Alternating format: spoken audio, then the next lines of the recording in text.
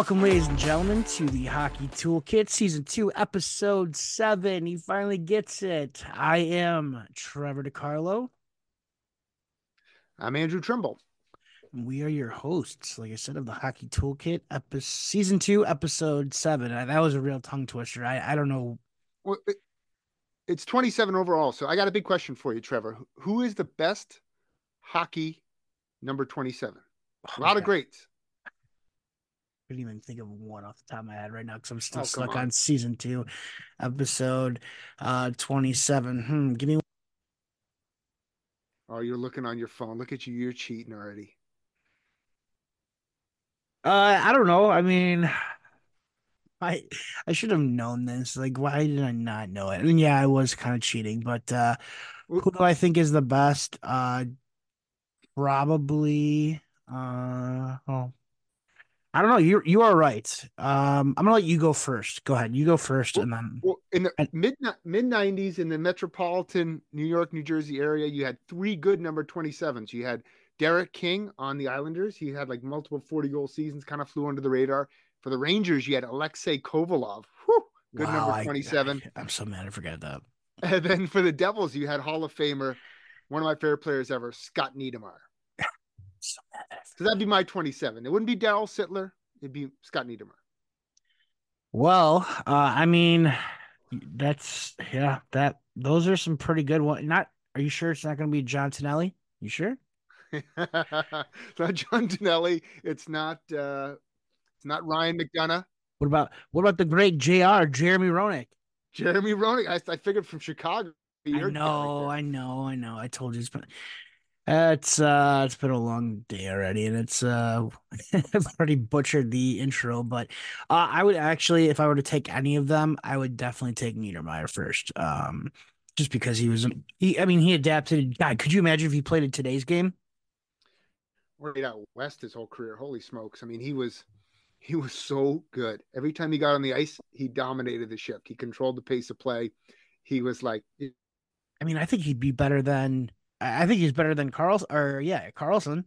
he'd be different than Carlson because he was so good defensively too. That's Like what I mean. Like, I think he would he didn't be. give up much. No, right. I mean, again, think of how many points he could have put up if he did not have to play under, Jacques Lemaire and all the left wing lock and all that BS in New Jersey. But hey, it worked for him. Don't get me wrong. I Yeah, mean, I'm sure I he's don't glad think he got the championships. he's Like, and got he's in four the cups. hall. He's got four rings. That's not too bad. And he's in the hall. So I guess it all worked out in the end. But my God, if he were playing in today's game, I mean, he would be the best, in my opinion, probably the best defenseman in the league, right? Because of his ability to just high offensive ability plus his ability to play defense. I don't think there's anybody that would be able to match it. Yeah, I remember when I was his probably was his rookie season, and I watched all the games when I was a kid. I watched every single Devils game, probably 91, 92, right? Okay. something like that. See, Yeah, I know that, but I can't figure out who 20, but go ahead. Yeah. Sorry.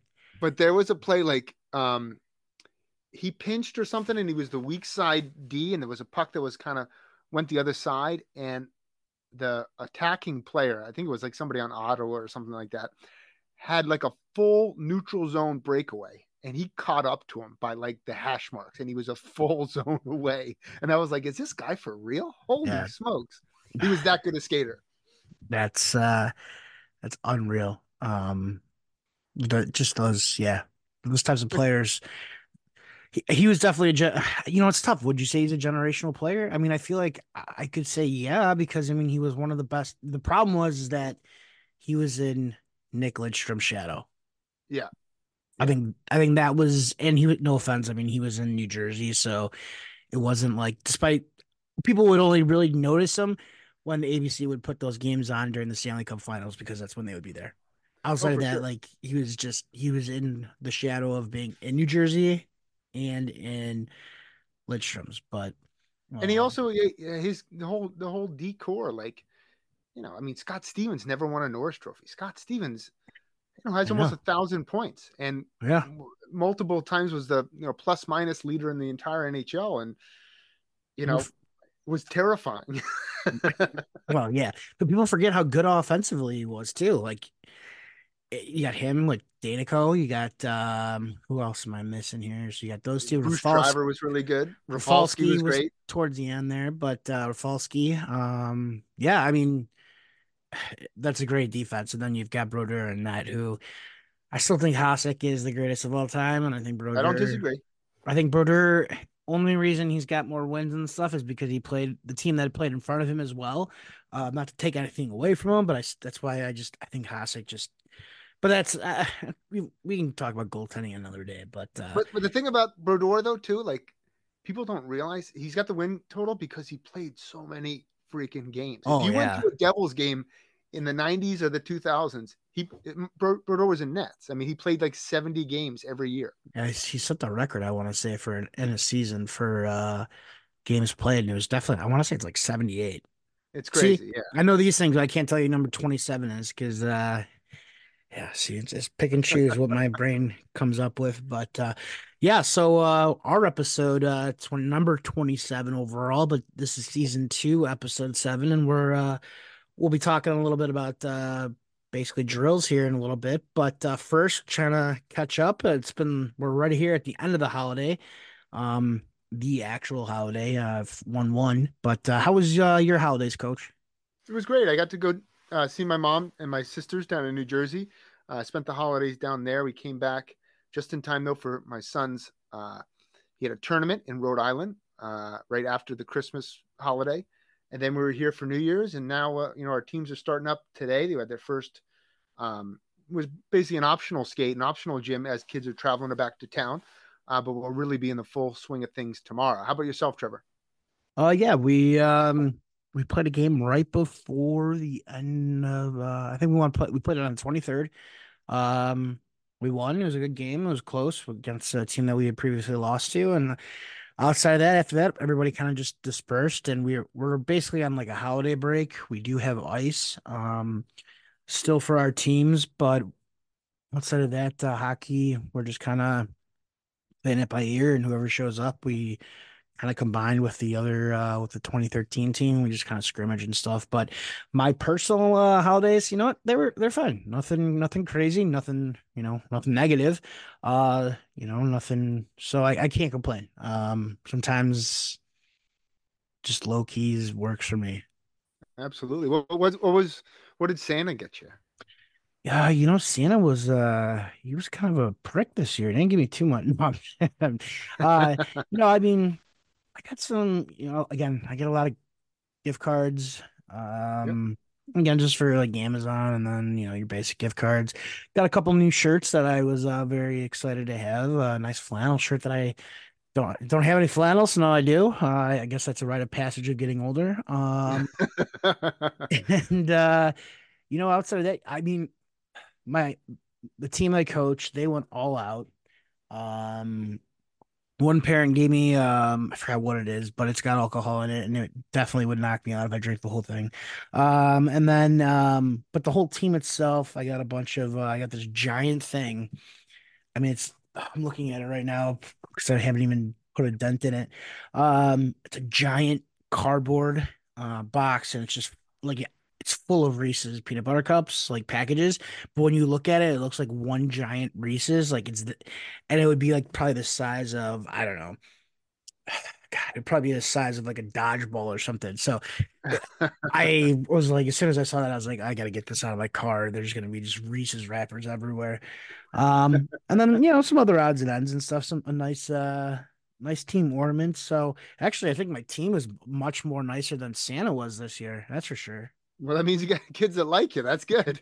Doing something right if the parents are For willing to do sure. that. But and again, they gave us some gift cards as well. So I can't complain. It's always appreciative of, I'm always appreciative of those types of gestures because um, you know, they don't have to do those things. And I'm one of those people that coaches that get something for my team managers. Well, this year I've got two, so team managers and my assistant coaches, and actually this year because I got tired of like buying gift cards for adults and then I know Yeah. they end up using them for kids. So I was like, what can I get them that they can't give to their kids or let their kids have? And I was like, oh, that's right, booze. So I ended up buying a couple bottles of wine, some I don't know, I'm not a big IPA or craft brew guy, but I bought a couple of different of those based on the recommendations their wives had given me for my assistant coaches. So yeah, they basically everybody made out pretty well. I'll just put it that way. So, That's uh, awesome. yeah, I just feel like it's the least I can do, especially when especially the team managers, they're just volunteers. So, um, but yeah, so that was my holidays, and I'm sticking to it. That's my story. I did not watch Christmas Story at all this year, so I'm happy because I've seen it so many damn times. Yeah, we're due for like a new. Elf was probably the last Christmas music movie that came out that everybody really is a Yeah, consensus like all timer. I think we're due for another new good Christmas movie. I mean, it'd be great. I mean, don't get me wrong, Christmas Story is a classic, but I've seen it so many times. Elf, seen it plenty of times. But yeah, I agree. I mean, Die Hard, I think, is probably the best Christmas movie overall. I recommended to watch that with. Told my wife, I said, like, I think Bear and I should watch Die Hard this year. It's a Christmas movie, and she was like, no, no. But I think it's a great idea. Yeah, it sounds like a great idea. But yeah, so I mean, what do you want to jump into? Let's talk about some drills. I think, everybody when they're everybody has an emphasis on drills when they're putting together a practice plan, when you're putting together a curriculum for a season or a camp. Talking about You have to practice. Talking about practice. Come on. you got to have the right drills to make your team successful. And I think a lot of times people fall into the crux of getting the fanciest or the most exciting drill and like liking a drill, but it's really about the overall picture, what the practice or the season is going to look like. So I think it's a good opportunity for us to jump into what are some of our philosophies on drills. And we have a great guest coming up later who explores that topic a little more. So Trevor, what are some of your favorite drills and how do you utilize drills in a practice? Um, some of my favorite drills. I mean, what's funny is everybody's got different names for like the same drills. Um, but I mean, the drills that I really like and again, and it kind of depends on the team, but the ones that I like are the up tempo. Um, you know, it's fine if we run through it a couple times at half speed, but then I want it to be full speed. I want it to be game like. I want the pressure to be on you, but I also want drills that where it's not always just one predetermined outcome. And I've seen a lot of this being talked about online, um, in the sense of, like, oh, try and not have kids just go around tires and cones the whole time. And I agree to a certain extent, but I also disagree because I think, if you're working on skills and stuff, there is some importance to that. But for me, like some of my favorite drills right now, um, throughout a season, I don't really run too many. Like I maybe have 10, 15 drills tops that I run through the whole season. Um, and you know what? They're drills that I've used from squirts all the way up to midgets. And again, a lot of them are just, passing related, shooting related, skate. I mean, all the skills, but also I can pick and choose how I design them to, is it an offensive zone drill? Are we working on this? Are we working on that?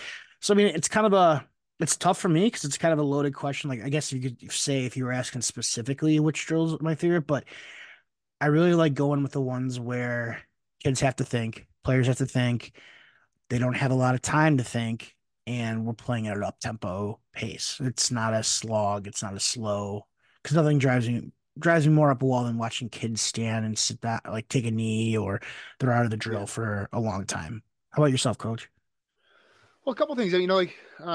Team practices are different than skill sessions. I think I posted on the Hockey Focus maybe a week or so ago the clock drill, which is a very simple, basic skating drill that you can do really with any age level, and it'll be a challenge for them, whether it's U8 or U20s. Transitioning at each crux of the a circle, 12, 6, 3, and then 9, Yep. and going around that twice. You really got to hold your edges. You got to transition quickly. You got to make sure that you're going at a speed and tempo that's challenging. That's a great skill drill that I really enjoy doing with all age levels on my skill session days. When it comes to team practices, I don't generally like full ice one-on-one scenarios. We want to try to avoid those things, but I Right. do like a small area one-on-one. So oftentimes, we'll do a warm-up drill with the Wolves here, and we'll have like basically something to get the goalies involved and get some passing, get some movement early on in the practice session, and then we'll go right into 15-second puck battles with in a one-on-one scenario in a small area where you guys and they have one puck and they're competing for it. And some kids will really make the most of those situations. Other kids will kind of take the time off. But if you do that over the course, that can make a big difference in your ability to win pucks, keep pucks, extend plays. And it's just a very simple drill that I think that isn't you do that 100 times a game. Then I do like small area games. I really, there's so many variations that you can either begin a practice with or finish a practice with or throw in the middle of a practice that can have a lot of different concepts and can really make a big difference in your team's overall ability to communicate, to make plays in a small area, and to think the game really well, which is something that Craig hits on a little bit later. Yeah, no, I mean definitely with the this year, for example, like I don't know, like the last probably 2, 3, 4, 5 years beforehand in coaching. I mean, I had midgets and then I had a peewee team. And I was very fortunate with those teams where we just had full ice for the teams. Um, so I was able to structure around, using zones for each one. Like one, my assistant will take the kids on, half the team on one side and I'll take that on the other half. Where I really didn't have to break the zone down into quarters like this year, where, not even quarters, but I guess you could say the zone in half. Um, but more or less because we've got one session where it's just half ice, which was new for me. And, in the last newer, I guess you could say, it's not like I haven't had it running before, but um, it was different because now I'm designing drills that are using only a quarter of it or half of a zone. And trying to work around that. And it's, again, small area games are great when you've got the right type of constraints in there. Um, and even those are good.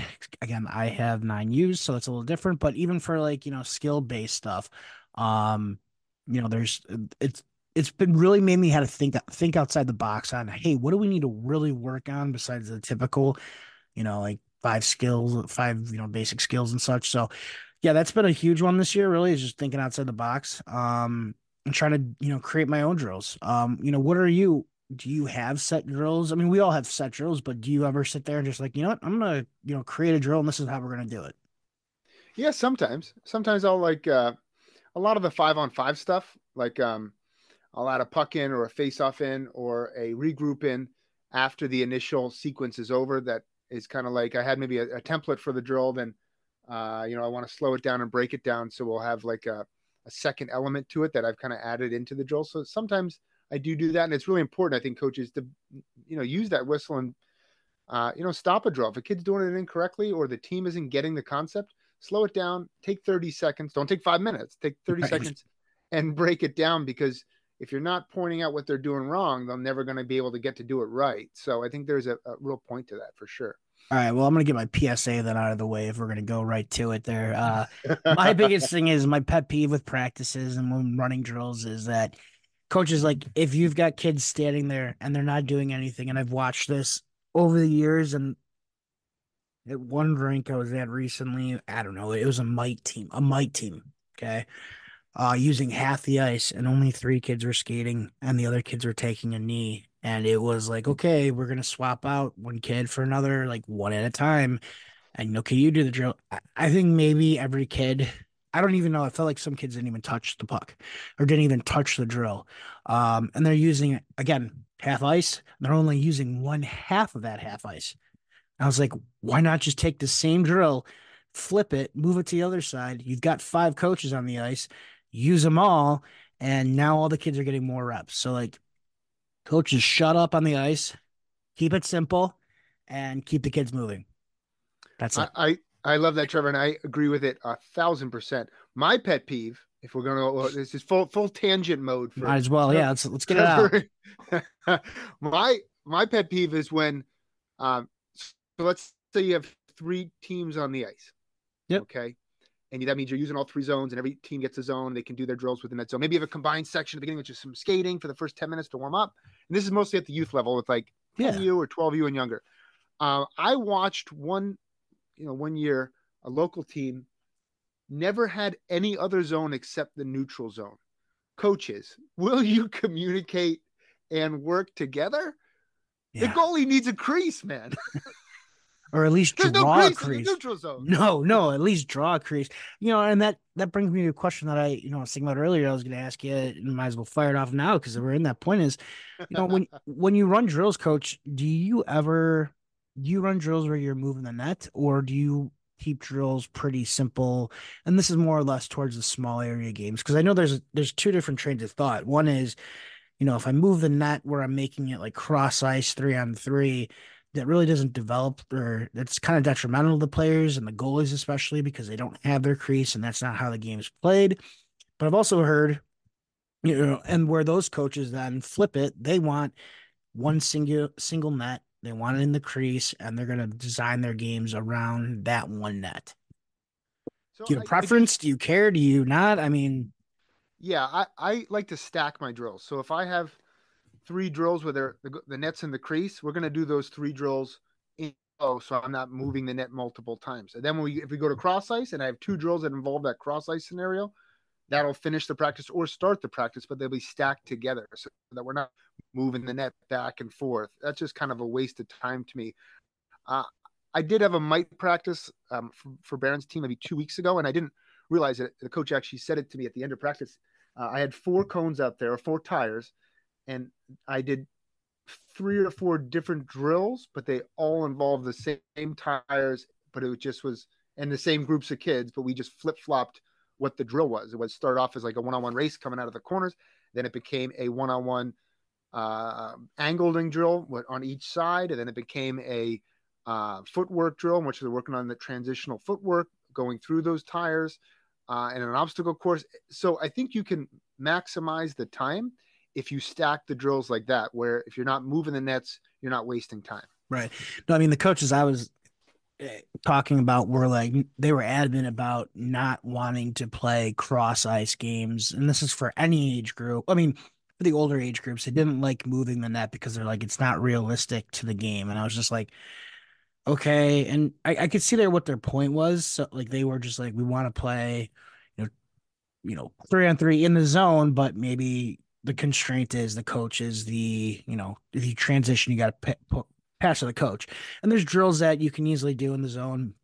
Hell, I do one that's a transition game where it's just depends on which team gets it.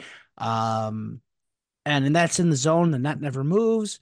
But again, like some of these coaches, and I forgot where I was. It was a topic of discussion, but I want to say it was like, but it was coaches at that level. And they're like, no, we want to leave the net where it's at. And I'm just like, we're not use cross, but what about cross ice? But so I don't know. I mean, I was just curious what your thoughts were. I think it just depends on what you're trying to teach and how you're trying to teach it, and who gives a shit where the net is, as long as you're working on the things you need to. I mean, the kids can pretty much figure out, players can figure out where the net's going to be in a game. That doesn't change, unless you got a crazy goalie. But Yeah, I would say with that one now that you articulate the question, like I get what you're saying.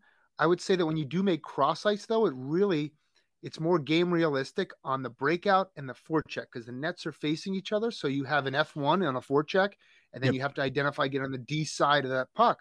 Whereas if it's just one net and you're passing to the coach, the D side changes so quickly, and it's not like a realistic breakout. You can oftentimes just go one pass right up to the middle to the coach or whoever may be the designated player to pass to, and it's just a different breakout because it's a stationary target. So I would say that there is value a lot in the cross ice look from those perspectives. absolutely. No, and I completely agree. I guess my last question to you before we hit our interview here is in regards to, and now I'm drawing a blank. Man, I am just completely off this episode. What was my Oh, you're question? crushing it, Trevor. Don't What go was my there. question gonna be? Damn it. Um, there we go. Got it. So in regards to like organizing your drills, I mean, I know you just, well, you've been doing it longer than I have as coaching, but I've seen so many drills. I've ran so many different drills over the years. I've seen other coaches, or I've been taking part on teams that we ran so many different drills.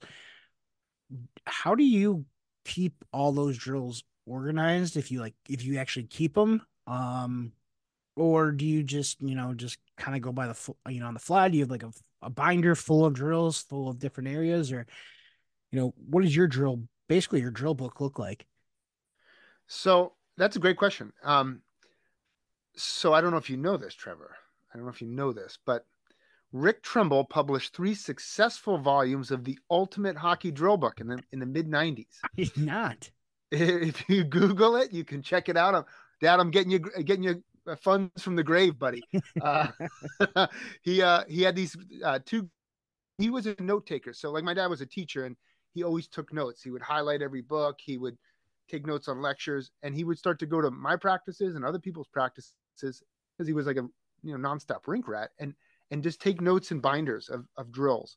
I love it. And then he found that he had thousands of drills. So he had the first 2 volumes were published, I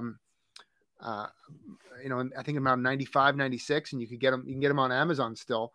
And they're also, he sold them locally at the Ocean Hockey Supply. And then he came up with a 3rd volume years later, and Championship Productions came out with a couple of videos based upon those drill books. So he was a note taker.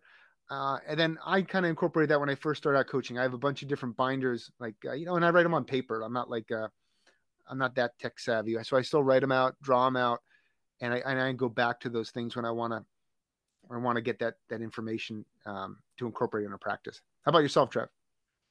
So for myself, I mean, I do have a complete like 5, 6 different books full of drills. I've got all the USA Hockey ones, so I guess I have those in those areas.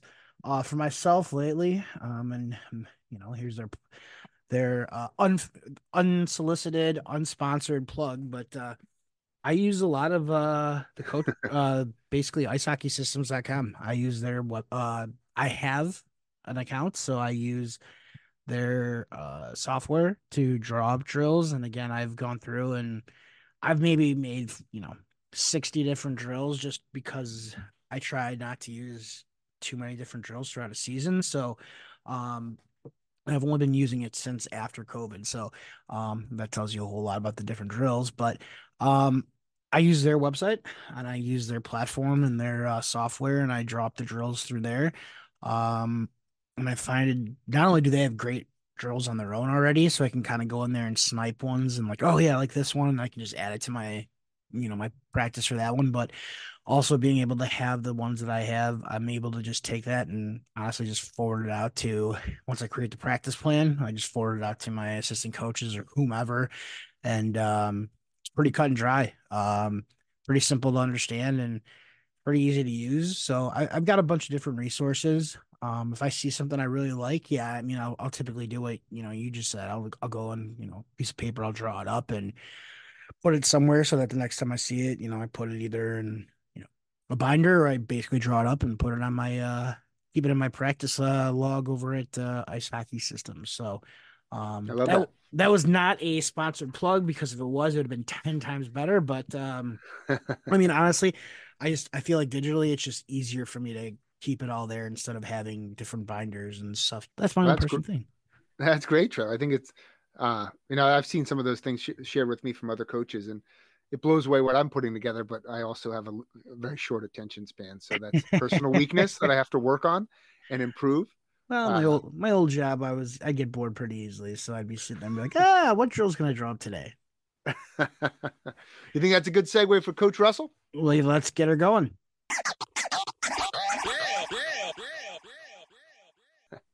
All right, hockey fans, here with us, we have Craig Russell. He's the head coach at Plymouth State University.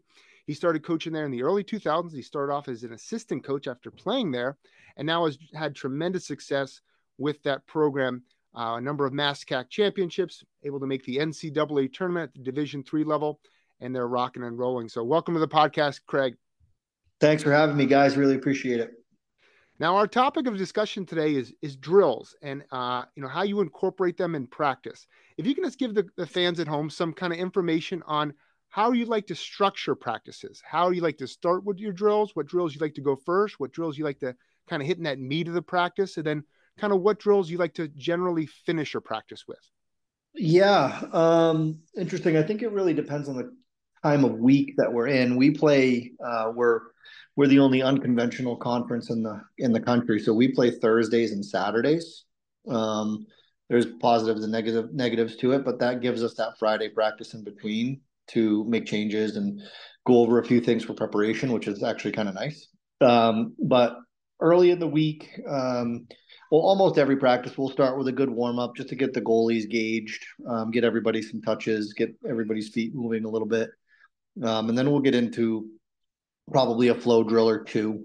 Sometimes a heavy flow drill if it's early in the week, and then in the meat of the practice, we'll typically be doing game situational things. Now that could be sometimes it's 5-on-5, sometimes it's a progression drill that might start as a 2-on-2 and then work its way up to a 5-on-5.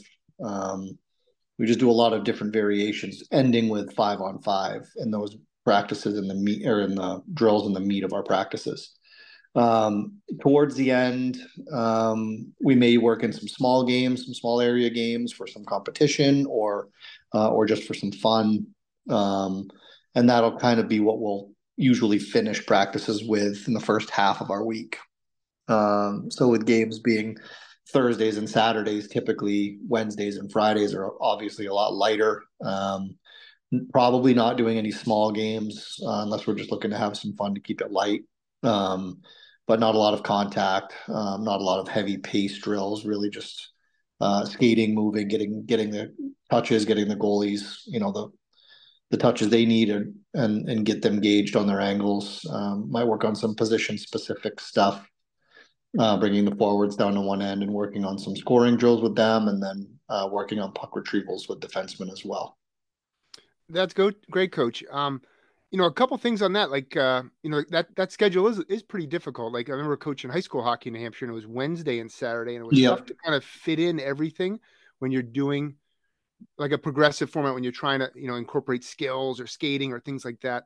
Now, obviously, the college game is much different, but where do you find time for skills? Or do you do that on separate days or beginning of the season, or how do you incorporate that kind of stuff in your program? I think we'll do it. We kind of feel the team out a little bit, but certainly early in the season. We do have some Monday and Wednesday mornings where we have extra ice that can be utilized more for the skills. We do that. Did that the whole first semester, and we're going to continue to do that this semester as well. But as far as in structured practices, we'll do some skills kind of built into drills, not necessarily by themselves. If we do it, we'll typically do it when it's in those position specific drills like I spoke about. But certainly toward the end of the season, less is more a little bit. Guys are kind of tired of listening to us. So we'll definitely build in some different practices then. We'll shorten our actual team practices quite a bit through the month of February, really. Just to keep the guys fresh. We'll leave extra time at the end of every practice to work on stuff. We can build in some skill drills there too for the guys that want it. Well, that's a good question. How long are your typical practices at the college level? Typical practices are an hour and a half. And then, like I said, we've got that extra ice in the morning where we can have anywhere. Mondays and Wednesdays are the easiest days with the rink. So we could have up to 2 hours of ice in the morning if we wanted to. So that's fantastic. For the guys that can get there with their class schedule, they can definitely capitalize on those times. Now you also have, your own children playing hockey. And this is kind of aside from the college stuff. What have you seen out of, if you were creating an ideal program for your boys, how would that youth practice, what would that look like for you if you were creating that ideal practice at the youth level? So yeah, I've got a 7-year-old son. He plays. He did U8 last year. He's on a lower U10 team this year, just so he can get some full ice experience. I think it's a small team. I think there's only 10 or 11 skaters, depending on the day. I think doing skills and stuff like that with those kids is obviously great. Skating, any skating drill, power skating stuff, where they're drills where they're getting a lot of touches in the skill drills and just working on their spatial awareness, really. It's not necessarily, you want them to execute, but just understanding their bodies and how it works when you got a 3-foot stick to kind of work with the perception of what that is versus where your eyes are. So I think, seeing a lot more of that with the coaches, that they're really doing a lot of skills coupled with skating in the drills, which is great. I would personally like to see them do more games, whether it be small games or just, a controlled scrimmage in on half of the ice or something like that. I think the players gain a lot from just playing the game and just understanding, where to be, when to be there, and timing. I think, the ADM model and the skill development has been tremendous. I mean, you look at the U.S. junior team right now and how skilled they are. But I think their skating is phenomenal too. But I think we've gotten away a little bit from just the play and the hockey sense, the hockey IQ piece a little bit, unintentionally for sure. But I'd like to see a little bit more gameplay, I think, with the younger kids and but keep the skills and the skating and heavily involved. But I would like to see, like, our kids have 2 to 3 practices a week. I'd like to see, 15 minutes of one of those practices just be dedicated to some games. I think the kids would love it, and I think they would benefit a ton from it. No, I agree with you, Coach. I think that those small area games and adding constraints to those games really makes a big difference. And I certainly seen it with my kids' team. It just gets them thinking. Oh, I got to make a play here in order to score a goal over there. I got to move the puck here. We have to move away from the puck. It really creates a different dynamic. And like you said, you can't get that as much when you're just doing go around this cone or go to this spot. Like you're not going to get that feel for the game as much. Yeah, I just think that the kids, the way that they play without the puck is the most important thing. And if they're doing so many skills, touches, and stuff like that, they almost always have a puck on their stick, so they kind of don't know what to do when they don't have it. That's a great point. Trevor, what do you got for Coach? So, Coach, yeah, thanks again for coming on. The big thing that I would, I'm curious about throughout the season, especially we talk about drills and progressions and such. Where do you guys at the collegiate level? What does your practices? I know we've touched on skills and such, but trying to build up systems and understanding of how you want your players to play, because obviously at college, you do bring in a new class every year and you rotate out. So how do you guys go about teaching those things from the beginning of the season to maybe say middle, you're basically your third quarter of the season? Yeah, no, that's a really great question, Trevor. I think the biggest thing that we preach and really deconstruct to construct it our own way every year is our defensive zone play. I think, like, we got to be on the same page as a 5-man unit there, really 6. So goalies know where shots are going to come from and what to expect. But I found that this year, where last year we had a really heavy senior class of defensemen, and this year obviously we don't. So we had some growing pains kind of in there, where these guys are super talented. They can skate, they can all move the puck, they can shoot the puck, they can do all the fun stuff, but they were missing on some cues just simply because they don't have the experience. So Right. So that's why we go back to doing a lot of 5-on-5 in practice, so we can get as good of a game look as we can against each other. So we can learn about what our structure looks like in the defensive zone. I think as we move up the ice, I think we have less structure, if you want to use a word for it. We definitely have an overall philosophy. But structurally, off in the offensive zone, we have cues on things, but we don't like to do a lot of structure there because I want them to be creative. I want them to be comfortable making plays. We have a ton of time to recover if the play that they're trying to make doesn't happen. But I think what we've learned with this group this year being so young, like I talked about on the defensive end, is that our neutral zone, we're better when we just move the puck up ice quick in the neutral zone. So we kind of dumbed it down a little bit this year, whereas years past we could make the guys think a little bit more because they had a lot more experience. Where this year it's like, boys, I want you to move your feet, get the puck up the ice, and we'll try to re-enter the zone as quickly as we can. So that puts a little bit of accountability on the forwards to get out of the zone quick so they can be an option on the re-entry. But those are, we talk a lot about philosophy and less about structure. But where we have the most structure is definitely in our defensive zone. No, yeah, absolutely. I think I love hearing that. That's what we do for all teams. I mean, you want to have your structure in the defensive zone, and then as soon as you get out, you don't want to pigeonhole kids into like lanes and stuff, which at the Exactly. youth level here. I've heard, unfortunately, too many times, like, oh, if you're a right wing, you stay on the right side, and it's like, Yeah. what? No, no. And I know that Yeah. doesn't Yeah. happen with you guys, but Yeah, well, um, like I think it's, for the level too. Like when you have kids that just don't understand, then you go way, way, way back and make it super simple for them. But then when it's the in between, when they do know what they're doing, it's like, yeah, you want to let them be creative and understand, like, oh, I'm the right wing, but I'm on the left side of the ice right now. Maybe I don't have to go all the way over there. no, absolutely.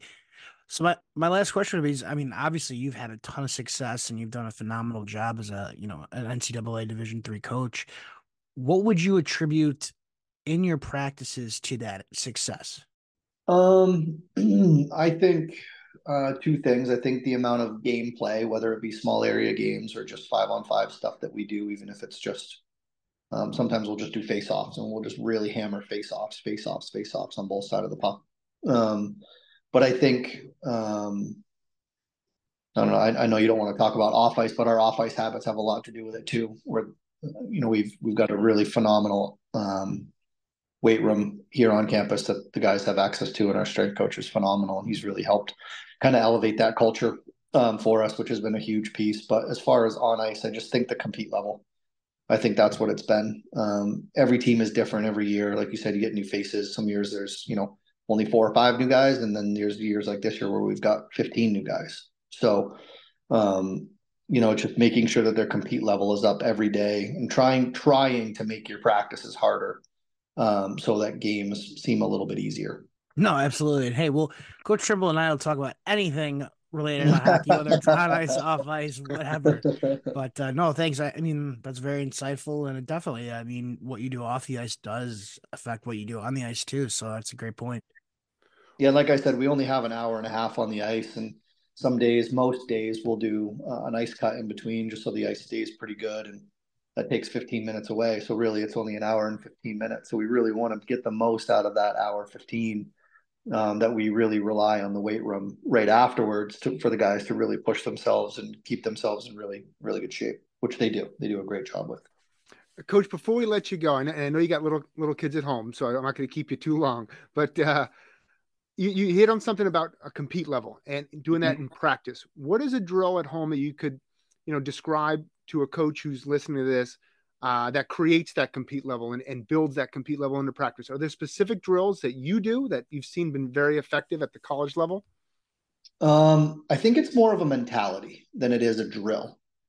We talk a lot about the mental game. The mental game is such an overlooked piece, but it's really just being in the right headspace when we get into a drill and just making it game like and whatever it calls for. If it's a simple warm up drill where it's a forward passing it to the D and they go D to D and then they've got to find somebody in a lane and then they've got to do it again.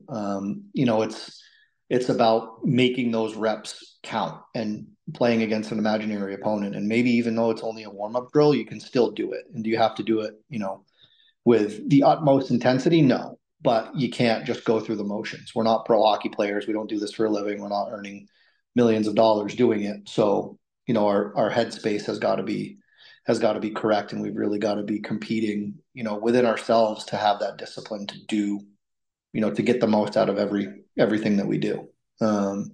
So I mean, we definitely will have days where it's just it's a compete day where it's just small games. It'll be green versus white. We'll kind of put something on the line. It'll be, fun, but the guys will really get after it.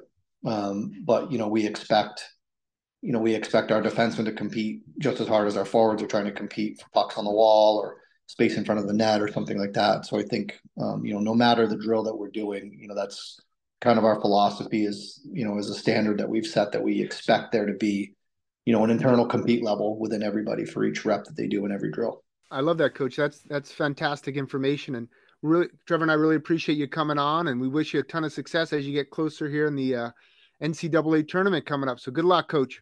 I appreciate it, guys. Thanks again for having me. Best of luck and thanks.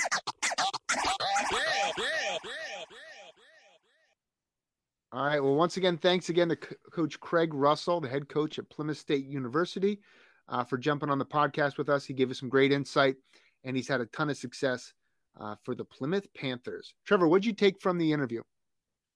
I mean, I think the biggest thing was it wasn't even the drills aspect. I really, really liked what he was saying about, a lot of, how they build their program, starts off the ice and what they're doing off the ice. And I think, that not only made me think about specifically like, okay, doing off ice training, but also like, what are you instilling off the ice for your team that leads into practice? And I think a lot of that is, um, if you want to play with pace, you got to practice with pace. So you need to say like, hey, boys, we're girls, we need pace here. We need to be moving our feet, And again, obviously, you can slow, as we talked about, slow drills down, but you want to pick them back up so that you're playing with that pace. If you want to be physical, well, you're gonna have to be a little bit physical in practices. Obviously, you tone it down towards game time. And I really thought that was unique that they play Thursdays, have a day off, and then they go back and play Friday or Saturdays. Um, because you can completely readjust everything from your Thursday night game for better preparation for that Saturday game. What about yourself, Coach? Yeah, no, I agree with you that the MASCAC, that's what Plymouth State is in. They're in the MASCAC, which is NCAA Division III. It's one of the divisions within that bracket, and everything is probably within, I'd say, 3 hours of one another. So it's easier to travel when your travel is limited like that. A lot of other conferences they have to play Saturday, Sunday because you may have a 7 hour bus trip on Saturday morning or something like that. So that's kind of an advantage, I think, that where they can get those one nights, like you said, 1 night game, and then you can practice the next day and prepare for that following game. The thing I thought that was best about what Coach Russell said is pretty much what you articulated as well, that it's the culture and the compete level that makes the drills more effective. You can have the best drills in the world. You can have these super advanced and difficult drills, but if the players are going half speed in those drills, it's not going to translate positively to the game. So you need to have a culture of uh, you know, teamwork, playing together, putting in the effort, high compete level in order for your team to really maximize the practice time. No, absolutely. And that's again, we appreciate it, Coach, for Coach Russell for coming out, and we wish him the best of luck the rest of the season. Absolutely. Now, Trev, what do you got for 5 minutes? You're up first, buddy. Well, this week we got 5 myths of drills, hockey drills, not just any drills, but I mean, I guess it could be any drills. But I got the runt here of the 1, 3, and 5. So, to start the 5 myths of drills, I'm gonna say that the first myth is that drills can't be messy. And they got to be perfect, and um, that's I think that's false. That's not true. When you're teaching anything to any new group, especially a new drill for the very first time, it's okay to be messy. It's okay to you know, for it not to be perfect. It's kind of like the object is for it to get, you got to get better. If it just you went out and you did it perfectly from the get go, what's then clearly you don't need to work on it, right? I took that from Coach Dave Laszlo, um, who's coaching, I believe, still in Europe. But that was one thing he had said during conversation was, what, let it be messy. Who cares? Like, let the drills just be how they are. And if they don't start off well, fine. Oh well, let it see if it works out. And if it doesn't, then you move on. And okay, then it didn't work out. Any thoughts I there, agree with you. Coach?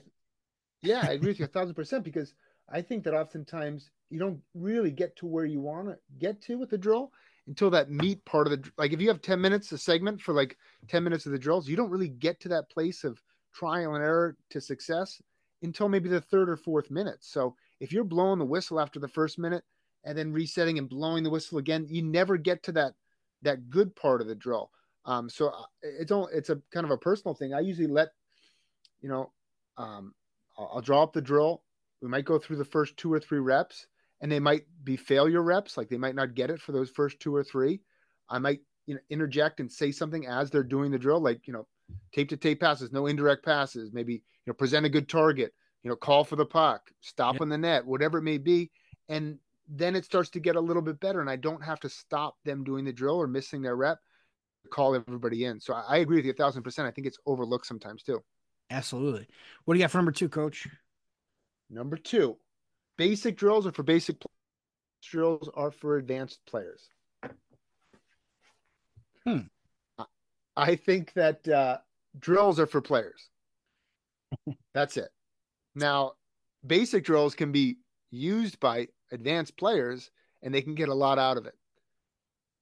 Basic players might not be able to get advanced drills, and that's where you have to kind of like stop those things sometimes. Like you maybe not incorporate that into practice, but I think if you look at guys like Sidney Crosby, if you look at training videos for Connor McDavid, they're still doing stuff on their edges. They're still reinforcing these basic habits that they need to be successful.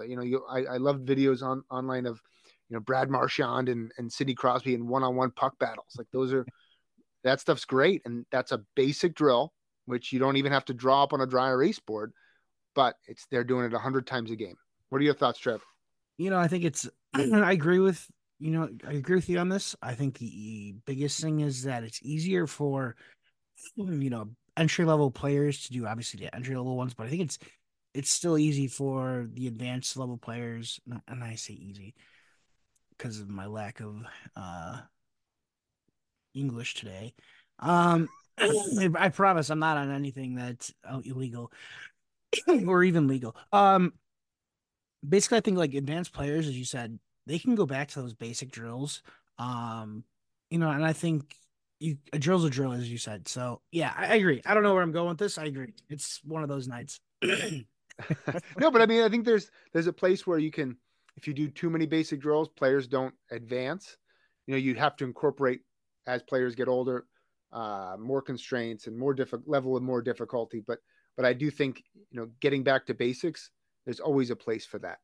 Absolutely. I mean, with when you look back and you've talked about those videos, for sure there is, you see a lot of guys, especially right when they're getting back after taking a couple of weeks off from the season, they're going right back to those basic drills of, footwork and shooting technique, and it's nothing crazy. It's stuff that you work with, hell, learn to skate kids with. So, I 100% agree with that.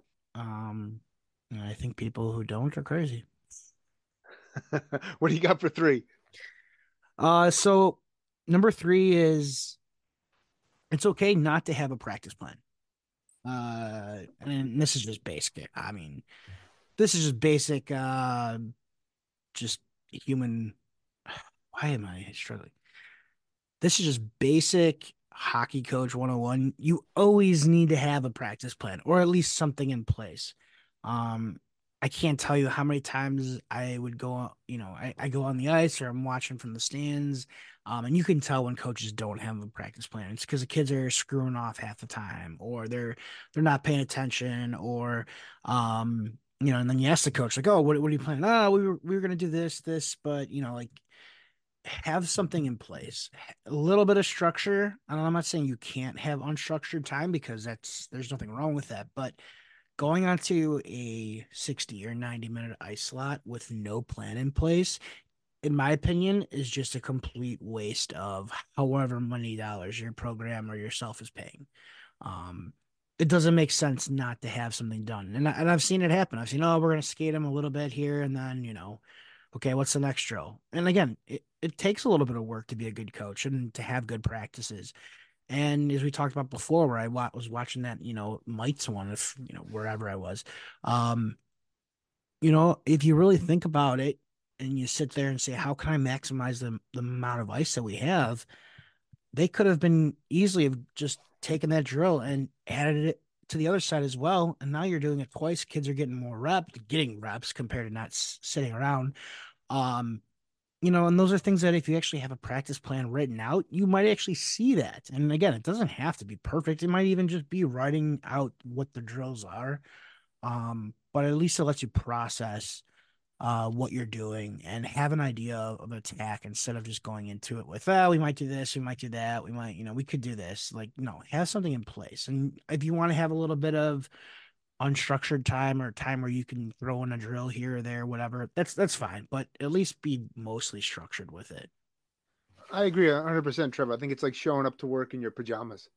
Like Yeah. you got to have, and parents notice. Parents notice that. That's the first thing they're going to notice if you go out there and you're, winging it.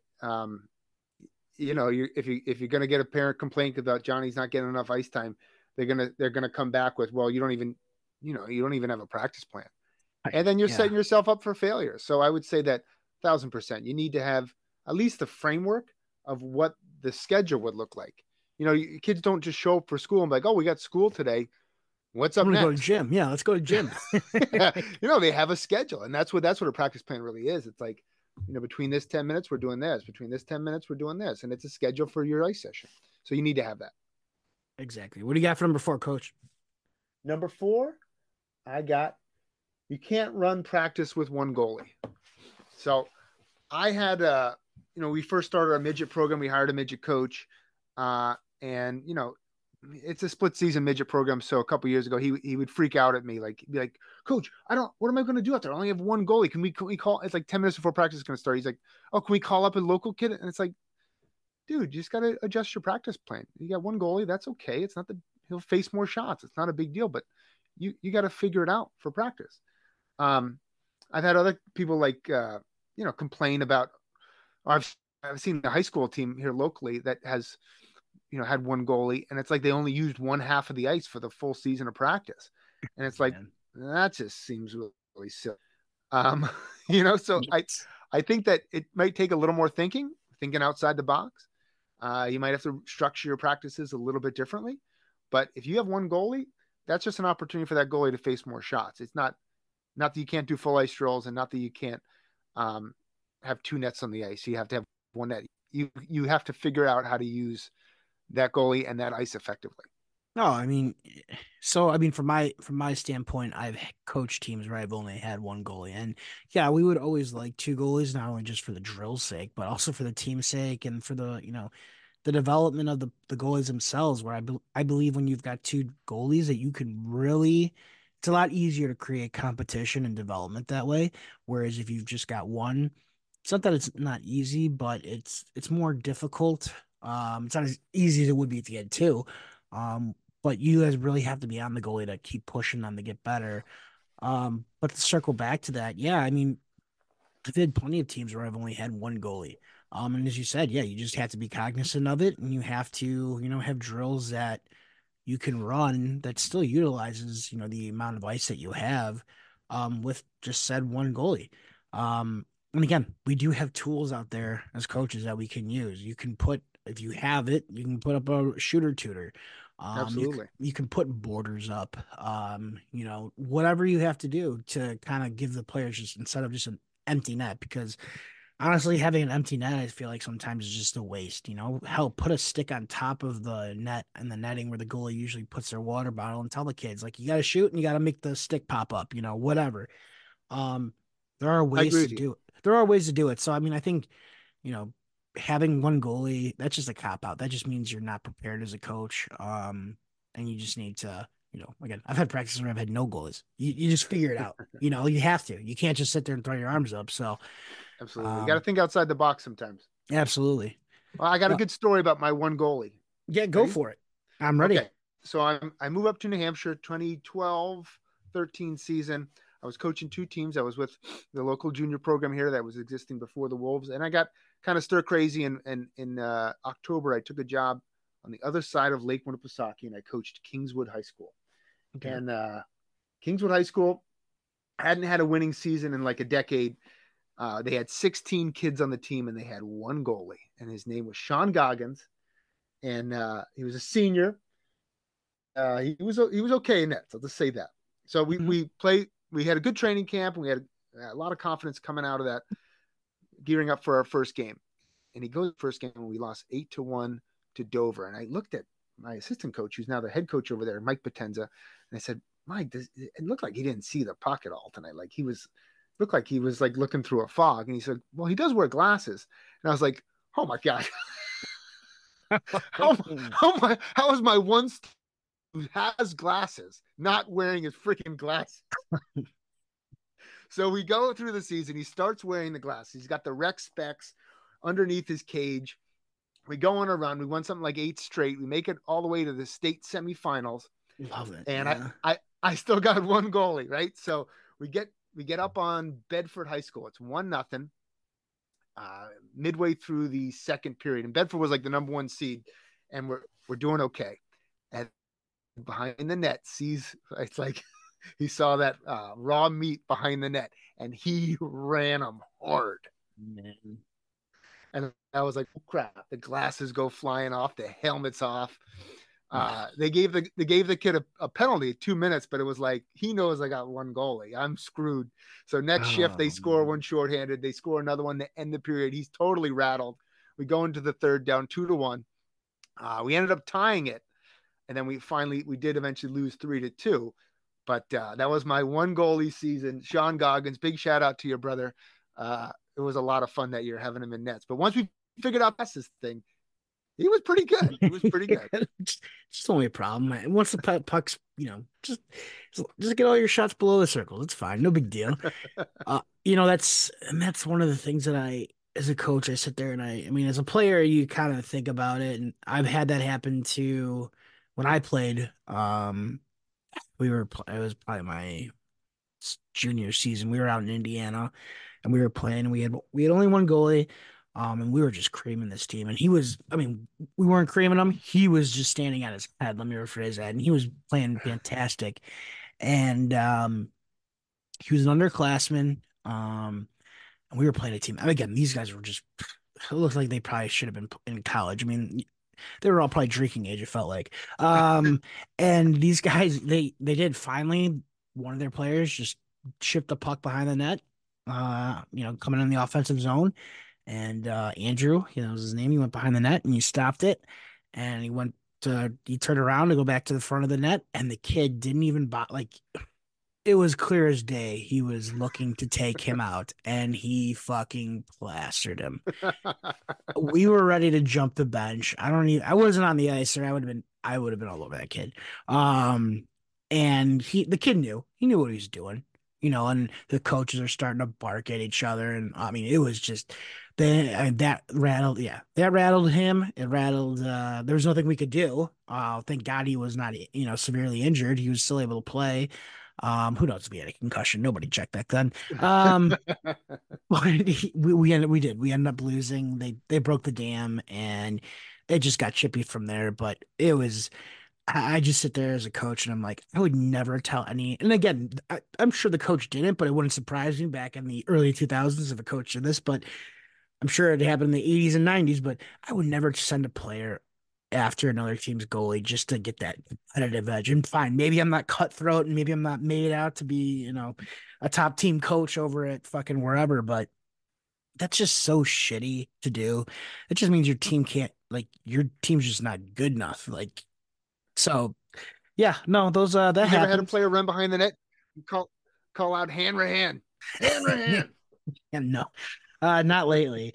We still got those hand signals, but we don't pull them out too much. So, um, yeah, that was a trip down memory lane. I completely forgot about that. Yeah, it was Indiana too when it was a tournament. Fuckers, man. God, now that pisses me off. But all right, well, number 5 here. It's been a lot. We've gone through all my emotions. We've gone through just me being completely brain dead to being pissed off, being happy, jovial. I mean, this is one for the books, folks. It's going to be a new year. It is a new year, and this will be hopefully the last time it goes in this direction. But number 5 is stealing drills is bad. People, I think there's coaches out there that pride themselves on coming up with their own drills or taking them from, just one source. But I think some of the best coaches that I've had, I mean, everybody's got a drill. Everybody runs the St. Louis drill at some point in their coaching career where and again, I call it the St. Louis drill. You might call it, something else, but it's, the lightning drill, or where the kid comes out of the corner during warm-ups, gets a pass from the other corner and comes in and shoots. Like, everybody's steals drills. Everybody's ran that, or the horseshoe, like that's what it's called. Everybody runs those drills. So if I see a coach running a drill, and I've seen plenty of them, um, and it might be a coach who I think's a really good coach. It might be a coach that I was like, yeah, you need work on some stuff. But if I see a drill that I like, I'm gonna steal it. If I want to use it, and my team needs to use it, and it's hitting things that I could use, or maybe later, I'll steal it. And I think some of the best coaches, at least practice wise, drill wise, are some of the best at stealing other coaches' ideas and other coaches' drills. That's my opinion. Yeah. I agree with 1,000%, Trevor. I think actually stealing drills is essential. It is. I no, you're right. I 100%.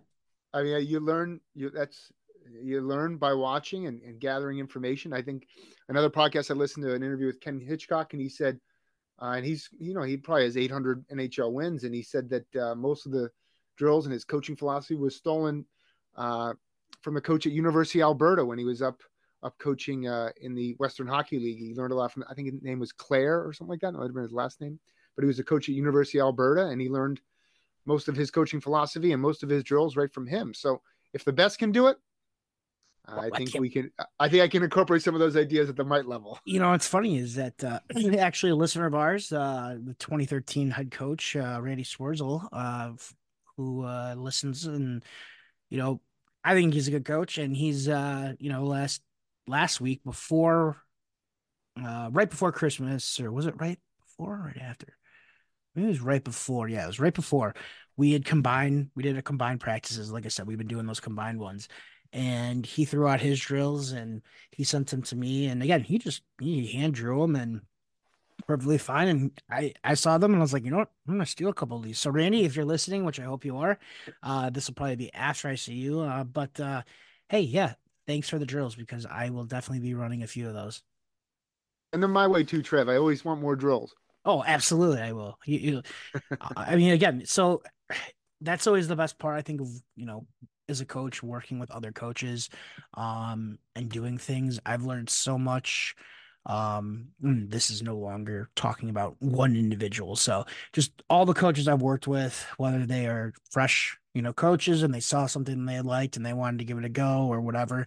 I mean, there's drills that I've ran with players that you've ran with midget players that professional teams are running. Like, I think I think it was Scott Powers of The Athletic wrote a article. It was probably 2 years ago when Jeremy Colleton got, wherever he is, good luck. When he was the head coach of the Blackhawks, and they talked about, he talked about one of his drill, like one of his practices. He went through every drill. He took video of it, and like it was a great article. And I'm sitting here looking at it, and as I'm reading it, I'm like, I've got these parents that think they got all the answers. This is not this year, so this is a couple of years ago. I've got all the answers. Think, their kids aren't getting a lot out of the practices. We don't do, this and that, and true complaints. And again, I bash my head in the wall when I read these, but um, and then here I look at it and I go, and I'm reading the article, and at least four of the drills they do, the Blackhawks, are drills that are similar or the same exact drills that we have been working on with my 16U team. Same fucking drills. So granted, Colleton got fired, and actually eventually so did I. But long story short, what I'm trying to say is, if it works at the pro level, and it makes sense at the level you're working at. Again, I had 16 years, so it made sense with those kids, because they weren't that advanced drills. They were just drills to work on certain situations. They're good enough for the pros, and I can get them to work here. And parents, you don't know what you're talking about. That is mic drop. Well, I think that's a good way to end it, Trev. And I couldn't agree more. I think this is a great episode and will give a lot of information to families and coaches and parents. And thanks again to head coach Craig Russell of Plymouth State for jumping on and sharing all your insight and input. And happy New Year's, guys. Everybody, hope you have a wonderful. We'll be getting some more content each and every month with Trevor and I, and it'll be a lot of fun going forward in 2024. Absolutely. And yeah, so again, parents, I do love you. Don't worry about it. So yeah, as I am Trevor DiCarlo, I'm Andrew Trimble. and thanks for listening, and we'll catch you on the next one.